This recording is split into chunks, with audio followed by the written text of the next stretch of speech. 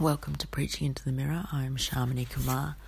Each week I'm spending time with some of the stories of Jesus, according to the Gospel readings of the Revised Common Lectionary, if that means anything to you.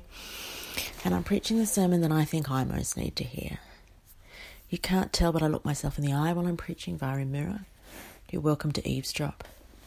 This week's passage is John 15:9-17, and Jesus has just finished talking about God being a gardener, Jesus being a vine and us being the branches, and then he starts talking a lot about love.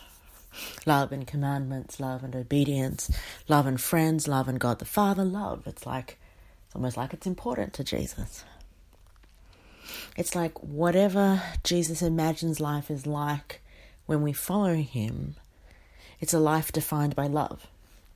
Defined by both the giving and the receiving of love. And those two things are really linked, aren't they? We have no capacity to give love until we've thoroughly taken it in. We have no ability to pass on love until we've received it. We have no way to follow Jesus, really, without grounding ourselves in the love of God for us.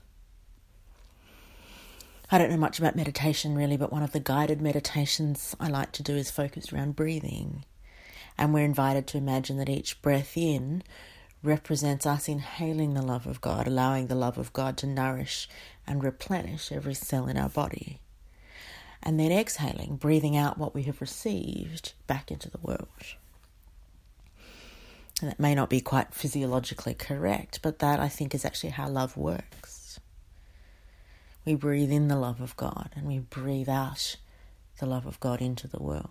We breathe in the love of God into our bodies and breathe out the love of God into the world. And that, I think, is how it works.